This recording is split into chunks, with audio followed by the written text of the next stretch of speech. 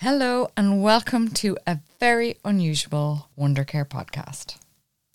This podcast is brought to you to try and update you on my campaign to make healthcare more accessible to the patients of Ireland through the expansion of pharmacy services. I have been campaigning for this strongly since December. My colleagues over in the IPU, the Irish Pharmacy Union, have been campaigning for this for, I'm going to say 2 decades, but certainly since 2014, they've been campaigning for the very same specific things that I've been asking for. The only reason I have not joined the IPU in their journey and quest to try and make change happen is that I don't think that emotionally I could handle failed bureaucratic nonsense meetings where no progress is made despite many promises. So yes, I've gone a little bit rogue campaigning on my own. I think that's important to say because my opinions are my own. They're not the opinions of the Irish Pharmacy Union, but we are aligned in what we want for the patients of Ireland. And that is the same thing. It is the expansion of pharmacy services and the provision of decent, timely and accessible healthcare. So, the reason I wanted to update you today is because there was a very important meeting between the Oireachtas Committee for Health and the Irish Pharmacy Union on the 8th of March 2023. I kind of wanted to talk you through the meeting. I have selected some sound bites so that you can kind of get the gist of how it went, and I can try and explain along the way what my thoughts on this are. I'd like to thank everyone who was in the room. From the Irish Pharmacy Union, we had Dermot Toomey, who is the president of the Irish Pharmacy Union. We had Susan O'Dwyer, who is the head of governance and pharmacy services within the Irish Pharmacy Union. We had Cathy Marr, a community pharmacist from Duleek and a very passionate advocate for healthcare and pharmacy. And we had Sharon Foley, who is the Secretary General of the Irish Pharmacy Union. And I would just like to precede my comments by saying that the Irish Pharmacy Union representation today were fantastic. I was really, really happy to hear them put through such a strong argument. I'm just sad that they're still having to argue 20 years later. And then from the Oireachtas Committee for Health, members that were present included Anchor Hirlock, Sean Crowe from Sinn Féin, Bernard Durkin from Fine Gael, Colin Burke from Fine Gael, David Culnan from Sinn Féin, Nasa Horgan from the Green Party, and Gino Kenny from People Before Profit. We also had Roisin Shorthall from the Social Democrats. And I would also like to thank all of those committee members because, as you will hear, they were extremely supportive and they were just trying to understand what the issue is, what the proposals are, what the barriers are, and what they can do to help drive this campaign forward. I have never before described myself as a political person. In fact, I probably might have been a little bit averse to the whole world of politics. But yeah, brace yourself. For the next little while, I am in the throes of this conversation and I am deeply emotionally invested to the outcome of my campaign. I don't have major skin in the game. I'm a community pharmacist who owns one community pharmacy. There are 1,700 community pharmacies in Ireland. My pharmacy has primarily private patients, so what I'm campaigning for mainly benefits public patients. I just want to make that clear in case I'm accused of having ulterior motives. I want to make it clear that my motives here are patient care. I am worried, genuinely worried for the future of our primary care system. And I truly believe that community pharmacy can play a vital role. We need to be delivering the right medicine to the right people in the right place at the right time. And it needs to be for everyone, whether you have a medical card or not. We cannot discriminate between medical card holders and private patients by allowing access to private patients to buy products over the counter, but not allowing medical card patients to get them over the counter unless they go to a GP, which, as we saw during crisis moments, of which we are going to have a continuing rolling session of over the next decade, they're not going to be able to access their GPs. So they can't have treatment. That's not fair and that's not right. And that is why we're here. So the first to speak was IPU President Dermot Toomey, and I just want to say I do play quite a little bit of what he said because it sets the scene and provides context so that you know what the Irish Pharmacy Union are asking from our government. I promise the rest of the sound clips from yesterday's session are kept an awful lot shorter. Here we go. This is what Dermot Toomey, president of the IPU, started with. So we're proposing a new scheme which holds significant potential to free up capacity in primary care, which we all know is under huge pressure. A minor ailment or a triage service would be a community pharmacy-based service. It would be similar to what's been used in Scotland as the Pharmacy First model. Under this scheme, public patients with minor self-limiting conditions would no longer have to make or wait for GP appointments. Instead, they would consult with their local community pharmacy. They would receive an assessment of their symptoms, followed by either a combination of advice or medication supply and or referral to other services. Existing legislation for the supply and administration of certain prescription-only medicinal products can be amended to provide a route for widening access to the range of treatments available. So this would be available to both private and public patients. The whole of the country would benefit from a wider range of conditions being eligible for assessment and direct treatment in their local pharmacy. The introduction of this scheme would demonstrate government commitment to enhancing public health access, ensuring timely and equitable access to medicines, delivering quality patient care, and the key point is improving health outcomes. Such a scheme would support national healthcare principles of delivering care that is equitable, accessible, proximal to the patient and sustainable. I suppose a key point here is based on information that we have done through studies is that this potentially could free up to 1 million GP appointments and they could be treated in community pharmacies or referred as appropriate. This would be a clear example of an opportunity to radically reimagine the delivery of timely care within the community and to deliver cost-effective, safe and desired health outcomes. So the Irish Pharmacy Union proposes their work now begins on this and in addressing the immediate issues within the health system.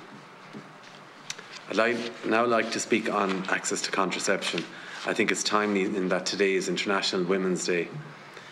So in terms of contraception, the Women's Health Action Plan has demonstrated the commitment of this current Minister for Health to prioritise the health of women in Ireland, and we wholeheartedly support this. We were delighted with the introduction of free contraception and its further planned expansion, and we believe that reducing barriers to contraception can only enhance patient care.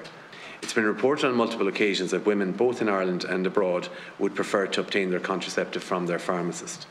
There's no clinical reason for oral contraceptives to be supplied on foot of a prescription, and with proper protocols, this is a very safe and very effective healthcare intervention.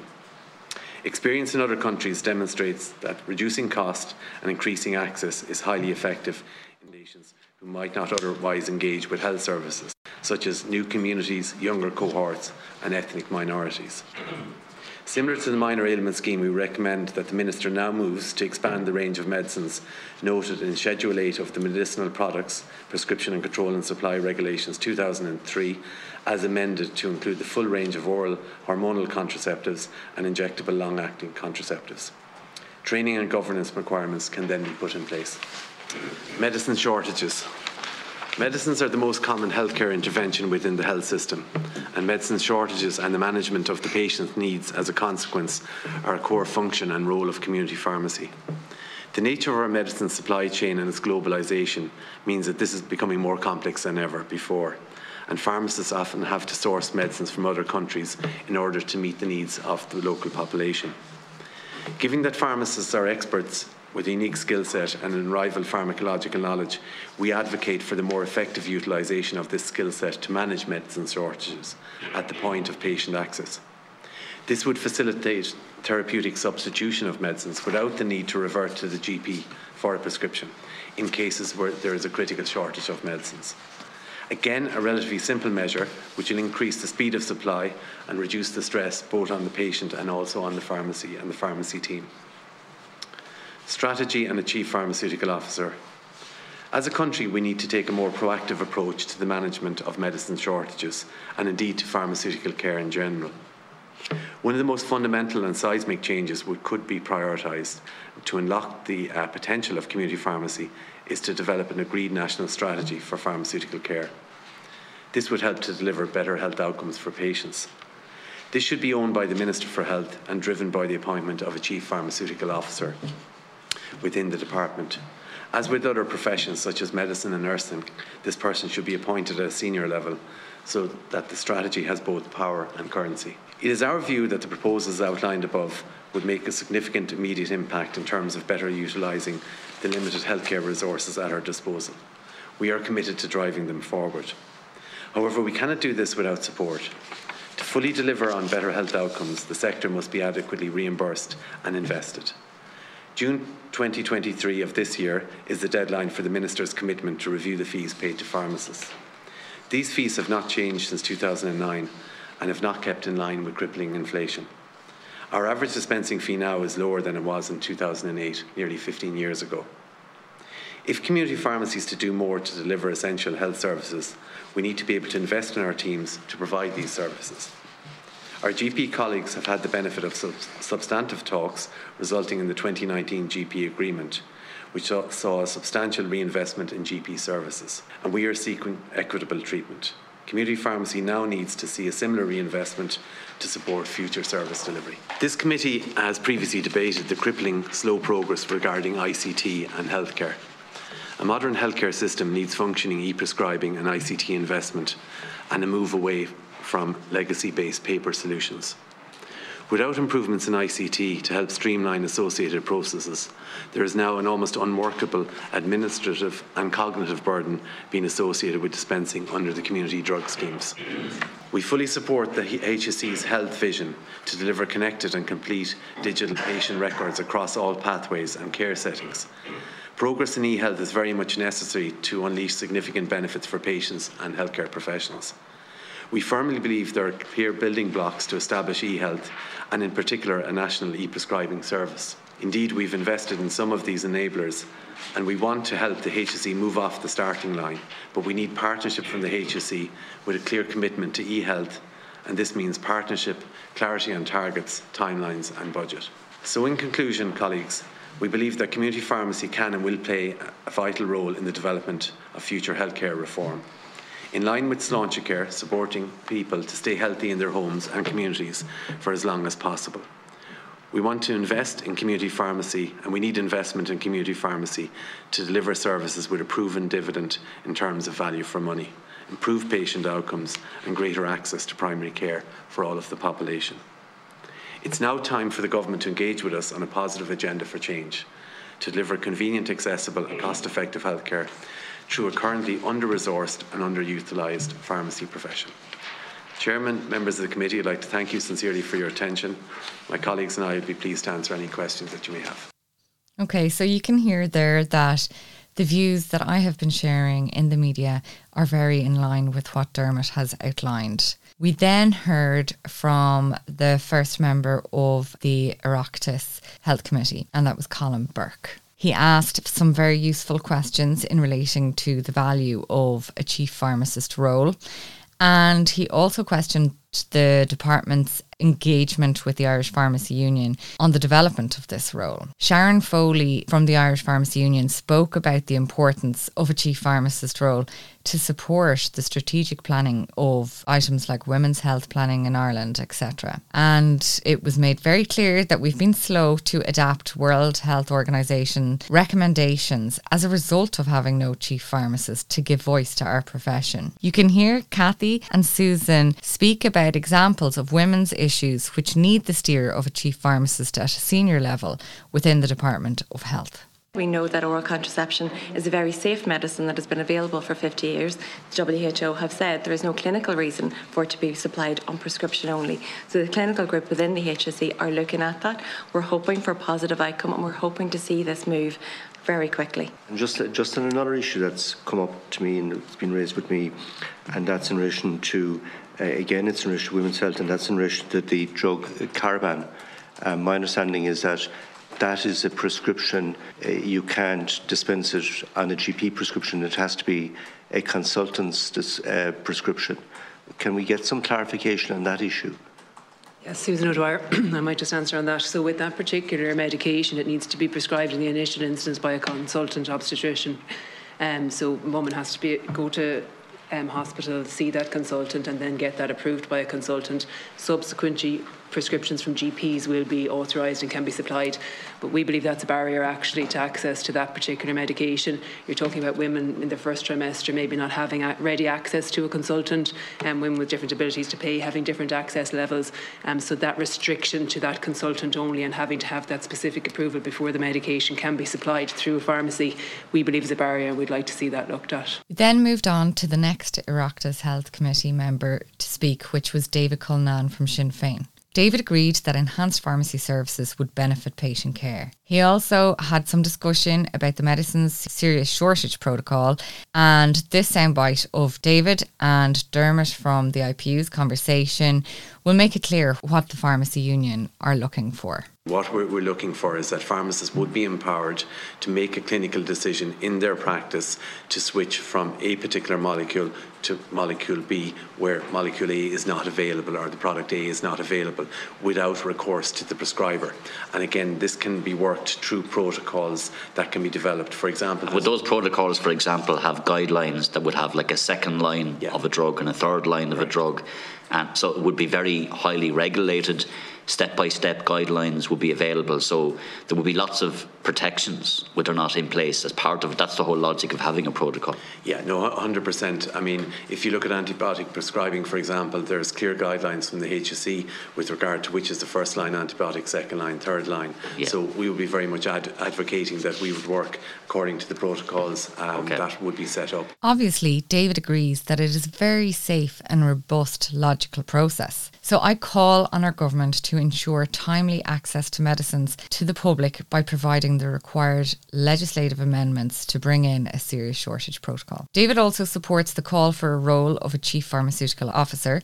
He actually goes on to query why it hasn't happened. Sharon Foley from the IPU explains that the Minister for Health wants a strategic action plan in place first, but how we actually need the officer to be in place to drive that strategic action plan. So it needs to happen now. But certainly what we would have felt with the medicine shortages recently was that there was no one single entity that had that oversight of all parts of the process and could advise the government accordingly. Okay. David then goes on to talk about the minor ailment scheme and how that is something that we should not be waiting for a national strategy for pharmacy for. We can get tucked in and get that sorted now. Obviously a national strategy can take time, and there's lots of elements of what could be in a national strategy.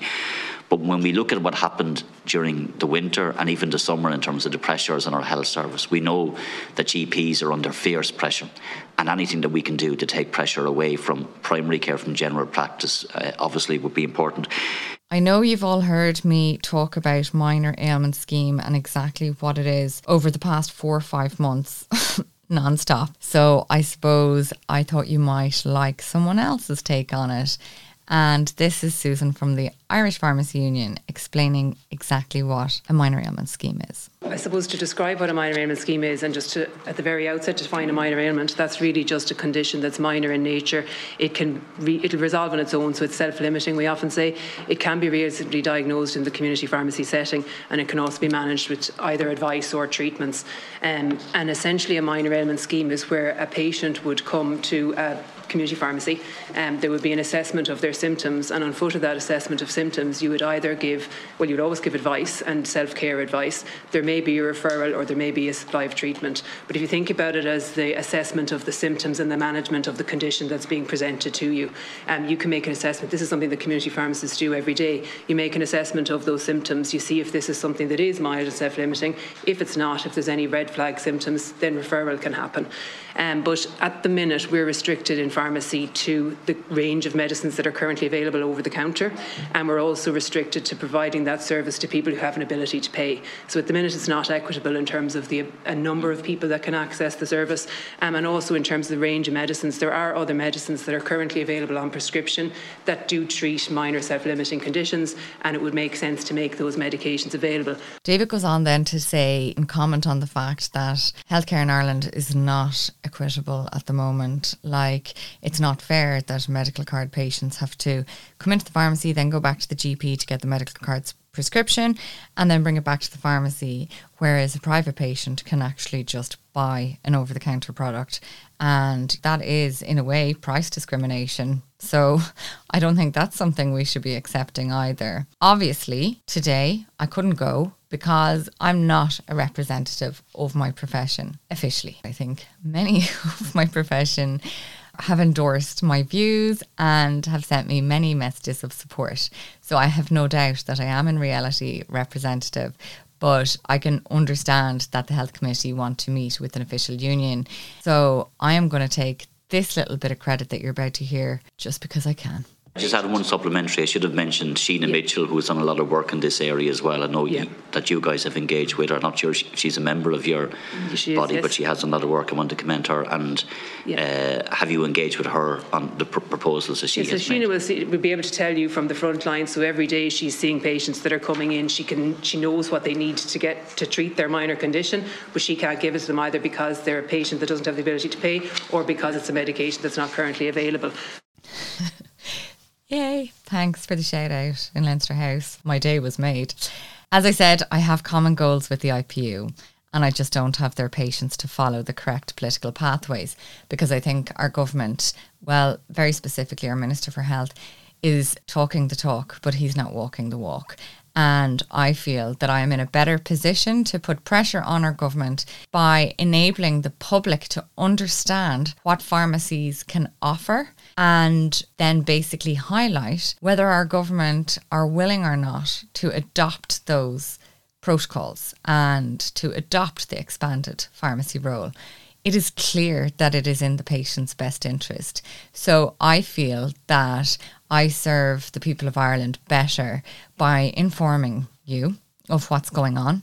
And I will continue to do that until the pharmacy services are actually working. It's no good making empty promises to someone like me. I want action and I want it now. As a human, I just cannot accept our current health system is good enough when a reasonable solution is on the table. As I said earlier, I won't accept resistance due to ulterior political agenda. It has to be patient first. The next committee member to speak was Roisin Shortall. Roisin was speaking to Dermot 12 years ago about the resistance that was faced when community pharmacies suggested the rollout of the flu vaccine in Ireland in community pharmacies. Roisin was commenting that she can't believe that was 12 years ago and that we may still be facing similar type resistance now, even though it's safe to say that we've long since proven ourselves. At that time also, I recall trying to get approval for pharmacists to provide the flu vaccination. And I remember being shocked at the resistance that there was to that. And again, that seemed to be like a no-brainer. But there was certainly resistance, and to a large extent, this kind of thing is very often regarded as business and losing business from other sectors. So, I mean, thankfully, we are at a stage where the flu vaccination is available locally in community pharmacies, as was obviously the COVID vaccination, although there was also kind of delays in making that available for pharmacists and indeed publicising that, which I thought was very regrettable at the time. She then went on to say that she thought we may have scope to do different type of vaccinations, and was there more that we could do on that front. Cathy Meyer from the IPU explained that yes, we have the skills and the legislative support to provide vaccines, but vaccines like shingles and pneumonia are not currently being supported by the Department of Health, and so they won't reimburse pharmacies for it. So in practice, it's near impossible to deliver a service. Cathy made the point that all women should have access to free contraception, not just the 17 to 25-year-olds that currently do and the 30-year-olds that will from September.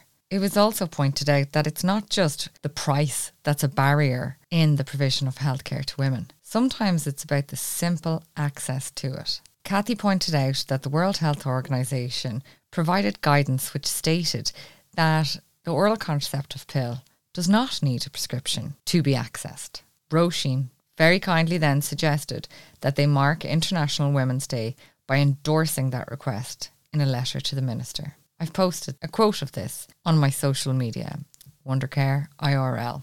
Roisin then asked about chronic medication management and if there was a possibility that pharmacists would have a role in the provision of that service. Susan from the IPU explained how allowing pharmacists to support patients more in the community in relation to things like blood pressure management, all of this can lead to better adherence and compliance to medicines and therefore better patient outcomes. Roisin also spoke about the pharmacist recruitment issues and Dermot explained the impact of Brexit. Basically, the highlights of that were that we need to make the quality of the job better to attract young pharmacists by removing old legacy systems and current bureaucracy. I have to say I completely agree with that. We also need to allow quicker access to non-EU pharmacists who fit all of the requirement criteria. Currently, they're held in limbo for up to 2 years, where they're neither student nor professional. Apparently, the government have also committed to doubling the pharmacy places in Ireland. Dermot emphasised that this needs to happen this September. We cannot afford to face delays. On the matter of bureaucracy, any pharmacist will tell you that there is nothing more tedious than spending literal hours trying to figure out if you're going to be paid for something. So it's kind of driving pharmacists towards the reaction. A prescription come in for a patient and you spend more time trying to figure out actually if it has a code or if you have to use one of the many ridiculous schemes like hardship to try and claim payment for it. Or if you then have to go and check the special pharmacy suite, which shows certain patients are approved for certain items. And, you know, often this needs to be consultant initiated and the consultants don't submit the approval documentation necessarily. So then we have to chase that up. And all of the time you're doing that. Your patient is standing out in the pharmacy. Like they could be post-heart attack just on their way home from hospital. And this is what we are doing. It's fairly criminal when you think about it. Okay, so next up from the Health Committee to speak was Nasa Horrigan. So she spoke a lot about the importance of accessible contraception and again asked how the government can help with pharmacist recruitment. The Irish Pharmacy Union reiterated the importance of actioning this increase in university places. NASA also engaged in a conversation around e-health records and the lack of funding coming from the Department of Health to ensure that appropriate communication is happening between GPs, pharmacists and hospital prescribers. As it currently stands, many of these conversations have to happen over phone and again we waste 10, 20, 30 minutes waiting on hold or trying to track down a hospital doctor or the hospital pharmacist to try and get clarification on the medication because it often happens where prescriptions are written for patients and there's been a change but they haven't noted if some items have been discontinued or the dose is questionable and not in the normal dosing range and we have suspicions that it may not be safe for that patient. There's just so many reasons that we as pharmacists trying to do our job to clinically assess the suitability and safety of the medication for the patient standing in front of us who is wary from the secondary care healthcare system and we have to hold them there while we're making ridiculous phone calls. If we were using technology to its sole purpose in being convenient, then we would have access to that information through a national cloud system immediately. And that would lead to safer practices and faster and more appropriate patient care. Susan O'Dwyer explains the importance of e-prescribing here. So e-prescribing, we talk about digital transfer of prescriptions. At the minute we have digital transfer of prescriptions, but we don't have e-prescribing. So a proper e-prescribing system, the doctor would write a prescription, that prescription is coded, so there's a code given to the patient, so there's an identifier, there's also a code for the drug, so you've got identifiers for those elements. Then that's transmitted to a national service, be that the cloud if you want to describe it that way, but it's pushed to a national system. Then the patient can go wherever they want, so they have the choice of movement, free movement, they can go to whatever pharmacy they want to at whatever time. If the pharmacy that they chose to go to initially was closed, they could go to another one, and then they go into that pharmacy, they ask for their medication, they ask for their prescription, the pharmacist can pull that down, it comes into their system, it's coded. She also asked the HSE to engage the IPU in relation to the National Health Products Catalogue, which would help the HSE to set up e-prescribing in a quicker and faster manner. The IPU are happy to help by providing this catalogue, so you kind of have to wonder, why that hasn't happened already. Sharon Foley from the IPU explained that the HSE would have to move on this as it has to be a national central system for security reasons. We are behind countries like Estonia who already have systems like this in place.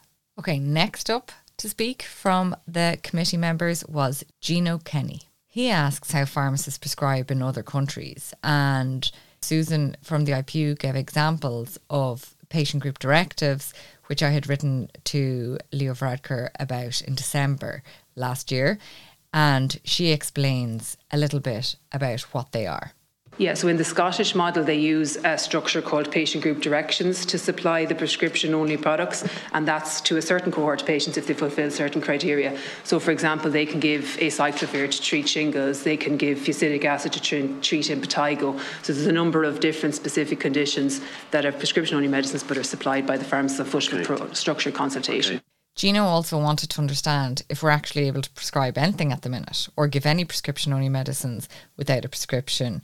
So Susan explained all about Schedule 8 here. Is there any medications you can prescribe? So at the minute, we talked about Schedule 8 of the Medicinal Products Control Supply Regulations, and that is where there are certain prescription-only products that you can supply and or administer. So that's how pharmacists deliver flu, pneumococcal, shingles, COVID vaccines, but also administer certain emergency medications. So naloxone if somebody has an overdose, if there was Glucon if somebody was having a diabetic crisis, there's also salbutamol if somebody's having an asthma attack. So it's medicines in an emergency situation. Pharmacists can and do administer adrenaline if somebody's having an anaphylactic reaction.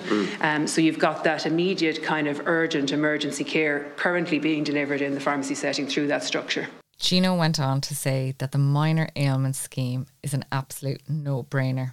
After asking for a couple of examples on how it might work in practice, this is what he had to say.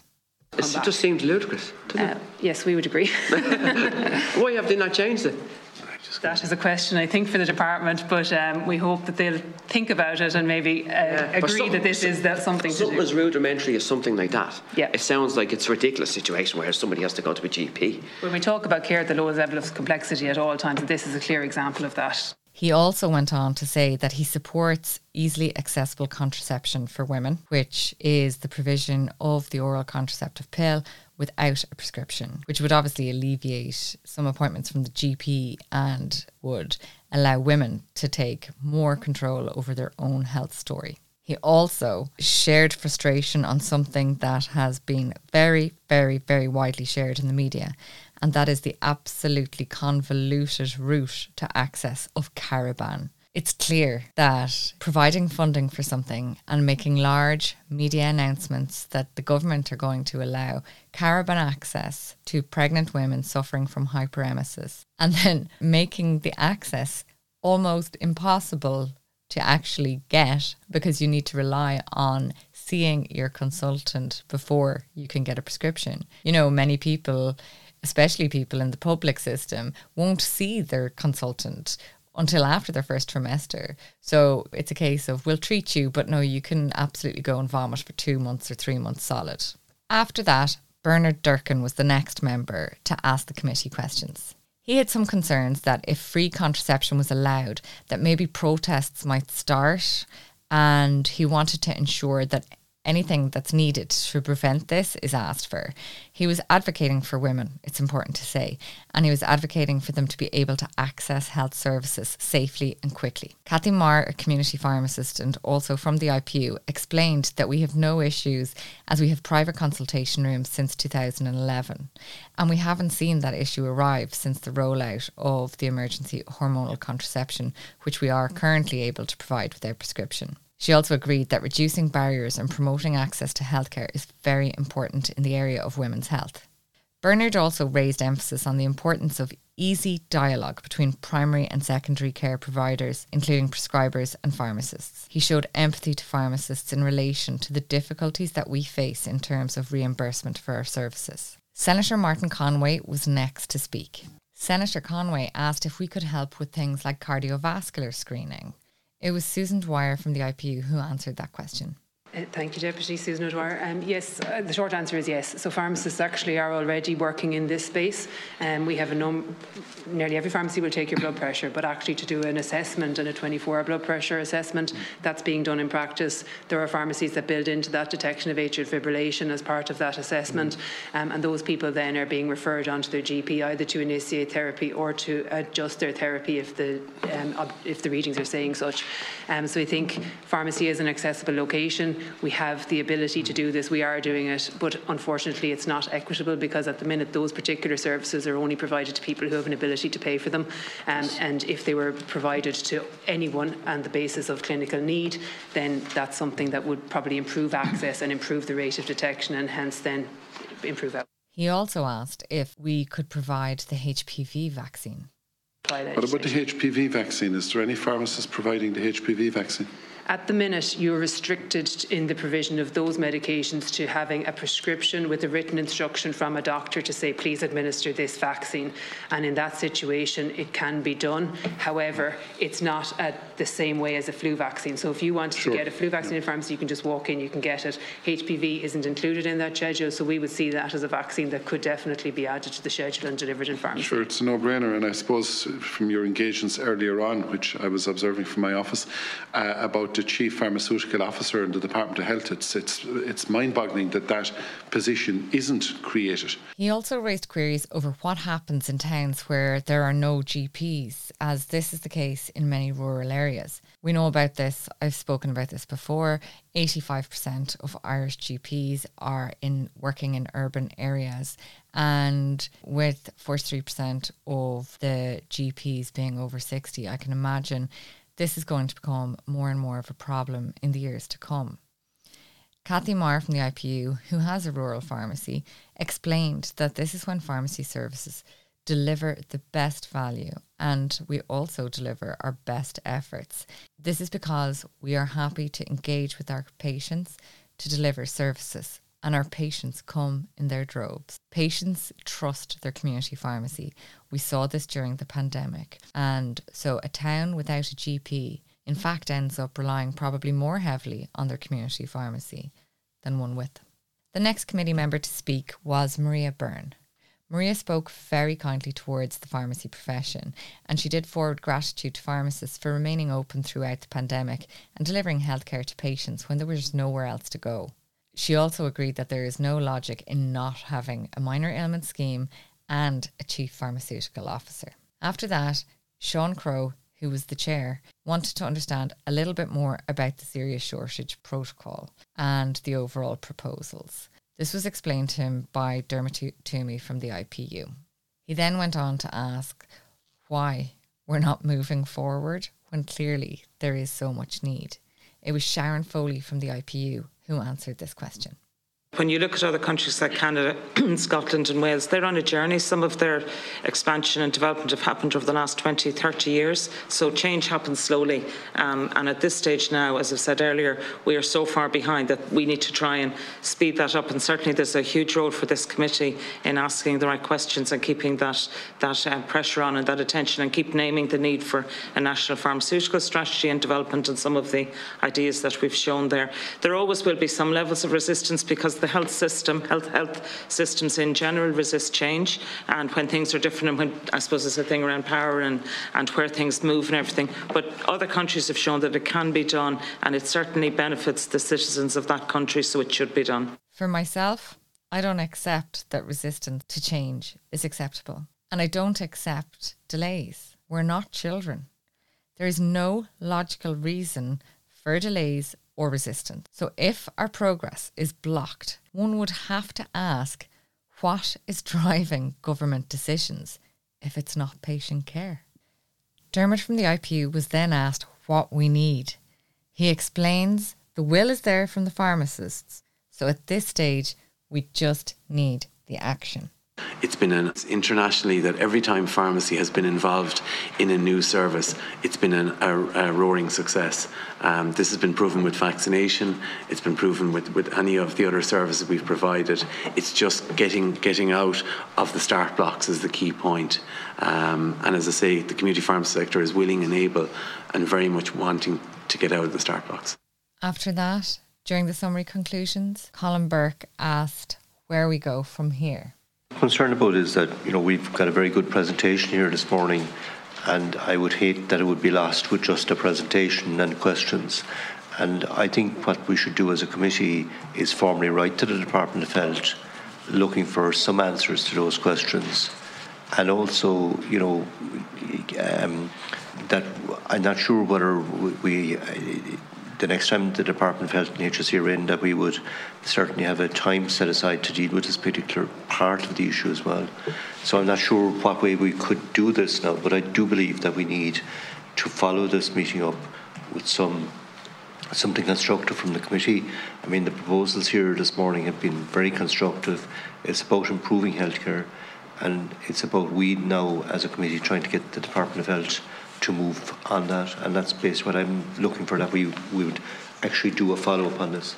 I love that the Health Committee genuinely do want to help to make proposals a reality. We just need urgency. We need to take steps and action. Why is it so hard when everyone agrees what we need to do? Is there no one that can just get things done? See, this is why I'm not on a committee. Just do it. Stop talking. We have done that for years. It is time for action. That is not a dig at Colin Burke, by the way. I'm just frustrated for the people of Ireland that it is this hard to drive positive change. This shows exactly why we need a chief pharmaceutical officer. Is it this hard to get a simple, easy, good idea across to the Minister for Health for action? Do we have to beg 1,000 different times in 1,000 different ways to try and actually make a difference to our patient's life? This is ridiculous. We are a voice that are not being heard. We need representation at a very senior level, just like a chief medical officer. We need a chief pharmaceutical officer. Otherwise, primary care is going to continue to suffer because there is only so much we can bang our heads off the door of Leinster House. This is no way to run a country. And this is a ridiculous expectation of what it is like to do good for the people of Ireland. It should not be so hard to make change. I do not accept that it is this hard to make change. Good Lord. Right. After that little rant, we hear from Sean Crowe, who provides a little bit of a summary and I suppose gives the outcome of the meeting, the action points. I'll let you hear. We've passed a motion there in relation to the oral contraceptives, but also update in relation to the minor illness scheme and try and find out about that. We'll also try and find out if the Minister responsible in relation to pharmacy student places. Again, that was one of the issues that was raised with members, the idea of the possible prescribing rights, and maybe we can get an update in relation to that. I think it's important if we certainly, when the next opportunity that we get, when we're bringing the Minister in, we will try and get some sort of answers in relation to it. But we will attempt to try and get some sort of written replies in the meantime. It is very difficult to know whether we should be optimistic or not. The ironic part of all of this is last Friday I spoke to Pat Kenny on News Talk. I was in studio and I ran through the whole of my proposals and explained that they were in line with the IPUs, but that I just became completely impatient of the, I suppose, bureaucratic processes, and that I was just calling for people to actually help me drive this change, for the public to help me drive this change, for the media to help me drive this change. Anyway, Pat got it, okay? He's a clever man. I explained what I was talking about and he understood straight away. Fast forward to today, this meeting is going on, right, in Leinster House. The Irish Pharmacy Union are there knocking their heads off the wall again, explaining to be fair, a very positive and helpful health committee. I am absolutely delighted with all the comments they made. They clearly see the good in what we're doing. But you can even hear the defeatist attitudes in their voices when they're like, yeah, we'll try and get the Minister to write you a letter. We'll try and get him to listen to us when we next get him in. It's all a bit desperate, really. And in the meanwhile, Minister Stephen Donnelly is on the Pat Kenny show.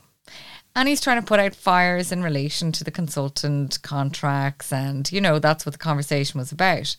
And at the end, Pat asked him, what about the pharmacists? I had this pharmacist in here last week and she said this, that and the other. I am excited to let you hear what Minister Donnelly said. Here it is. Can the range of services available at pharmacies be expanded? We had a pharmacist on during the week saying we are the poor relation as far as the Department of Health is concerned. There's so much more we could do, ease the pressure on GPs. You know, if someone needs to go to a GP, the pharmacist will surely tell them. But oftentimes, for example, if someone has to get an over-the-counter prescription or medicine on the GMS, they have to go to their doctor, get the doctor to sign off on something that if you have the money, you can buy it over the counter without any prescription. Not for long. Not for long. They are so right. We significantly underutilise our pharmacies. Our pharmacists are so well trained.